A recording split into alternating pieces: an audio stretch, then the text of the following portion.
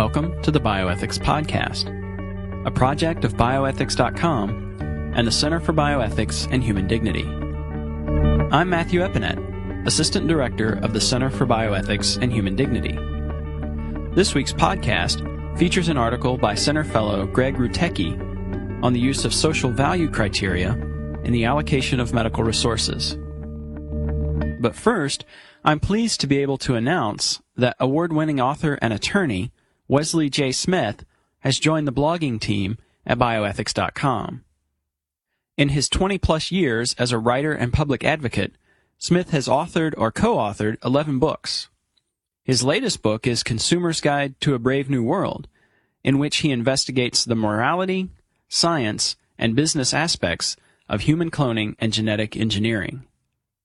His book, Forced Exit, The Slippery Slope from Assisted Suicide to Legalize Murder, a broad-based criticism of the assisted suicide euthanasia movement, was published in 1997 and revised in 2003 and 2006.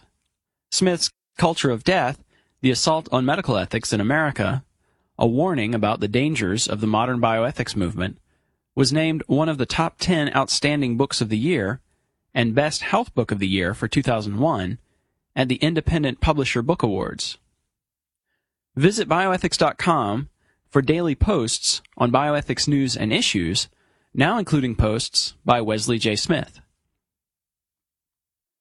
When Will We Ever Learn? Social Valuation Without Help from Henry David Thoreau and Alan Paton by Gregory W. Rutecki, M.D., Director of Medical Education at Mount Carmel Health System in Columbus, Ohio, and Fellow of the Center for Bioethics and Human Dignity. It surely qualifies as a worst of times for medicine. Although it may be hard to believe today, beginning in the decade of the 1960s, dialysis therapy was rationed in the United States of America. The grim statistic for those outside the pale would be 100% mortality. In the group selected to receive life-saving treatment, one attribute was conspicuous by its presence: proof of service to society. In fact, the infamous Seattle Committee excluded people from treatment if they were not self-supporting. The rationing process itself was roundly and appropriately criticized for its transparent, quote, prejudices measuring people in accordance and solely by middle-class values, close quote. Those values also imposed a racial stigma, embedded in service and self-support criteria. Someone commented dryly that Henry David Thoreau's myriad eccentricities would have eliminated him from eligibility. The definition for service in Seattle wasn't inclusive enough for Thoreau's civil disobedience, ardent abolitionism, as well as his proclivities toward poetry and environmentalism. In the context of allocation decisions, these economic and sociological measures represent social value criteria. They have absolutely no place in the compassionate allocation of medical resources, whether the resources in question are scarce or not. In 1972, Public Law 92-603 guaranteed federal coverage for end-stage renal failure in the U.S. and ended the rationing of renal replacement therapy. Did it also end any and all rationing applying social value criteria? Suspicion remains as to more subtle variations on the theme in the U.S., particularly in the realm of organ transplants. But wait a moment. There may be more to this saga if a larger geographical net is cast. Americans all too often remain content myopically to survey their own land of plenty.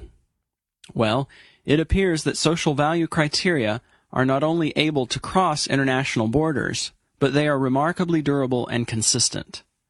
Data from the Republic of South Africa are most distressing in this regard.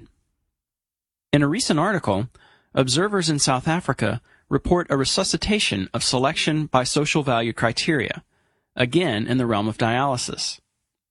As in Seattle, a South African assessment committee applied social value criteria to 2,442 patients who needed dialysis to survive end-stage kidney failure. nearly 53% of those in need were rejected. Those chosen for life were younger. 67% of those applying between the ages of 20 and 40 years were accepted. Only 7% of those older than 60 made it. And more frequently employed. 55% of those in the employed group were treated. Only 7% of the unemployed applicants received dialysis. Even though marital status and gender did not impact selection, race did. 75% of white renal failure patients were accepted, but only 44% of the, quote, colored and 43% of the blacks were deemed eligible. During the period of this study, the number of renal transplants decreased, and the absolute number of people accepted for dialysis did also, adding to the tragic burden of disease. The author's bottom line was chilling. Quote, almost 60% of patients were denied renal replacement treatment because of social factors related to poverty. Close quote. H.L. Mencken once quipped that for every complicated question, there exists a simple answer that is always wrong. So, might there be more to this tragic story than social valuation? In fairness, transportation and distance, comorbid conditions, access to water and available trained personnel also impacted a complicated equation. On the surface, at least, these appear to be more objective criteria. A brain drain of skilled professionals is a reality, and has been the result of an exodus of necessary personnel from South Africa to the United States, United Kingdom, and Australia. This might affect the total number of slots for dialysis, as well as the number of transplants. However, it would not affect the insidious racial breakdown. Unless the decreased number of non-whites chosen for treatment can be explained by another objective variable, for example, more people of color had advanced AIDS or cancer, thereby engaging a medical benefit criterion, the grimmer side of man's nature has again surfaced in a time of medical resource scarcity. Unfortunately, when push comes to shove in allocation decisions, social valuation seems to insinuate itself globally, and the vulnerable pay the ultimate price. Unless international efforts explicitly reject social valuation, as more and more innovations become scarce in less affluent locations, this cruel criterion will continue to choose death for many who can't speak for themselves. A skewed valuation seems to follow a literary course, from the earlier allusion to Thoreau to South Africa's own Alan Paton. In Cry, the Beloved Country, his character Arthur Jarvis bemoaned the 1913 Natives' Land Act of South Africa. He observed that only 1/10 of the land was set aside for 4/5 of the people, those of color. It appears that the same formula, now under the guise of social value, has set aside life-saving treatment for young, affluent whites. Today's disproportion, however, impacts life, not land. By utilizing social valuations, this committee is repeating history's tragic mistakes, and thereby choosing death for those disempowered by color. That was When Will We Ever Learn? Social Valuation Without Help from Henry David Thoreau and Alan Paton by Gregory W. Rutecki, M.D. Dr. Rutecki is the Director of Medical Education at Mount Carmel Health System in Columbus, Ohio, and a Fellow of the Center for Bioethics and Human Dignity. The text of this article is posted on the Center's website, cbhd.org. The Bioethics Podcast is a project of bioethics.com and the Center for Bioethics and Human Dignity. The Center for Bioethics and Human Dignity exists to help individuals and organizations address the pressing bioethical challenges of our day. Our website, cbhd.org,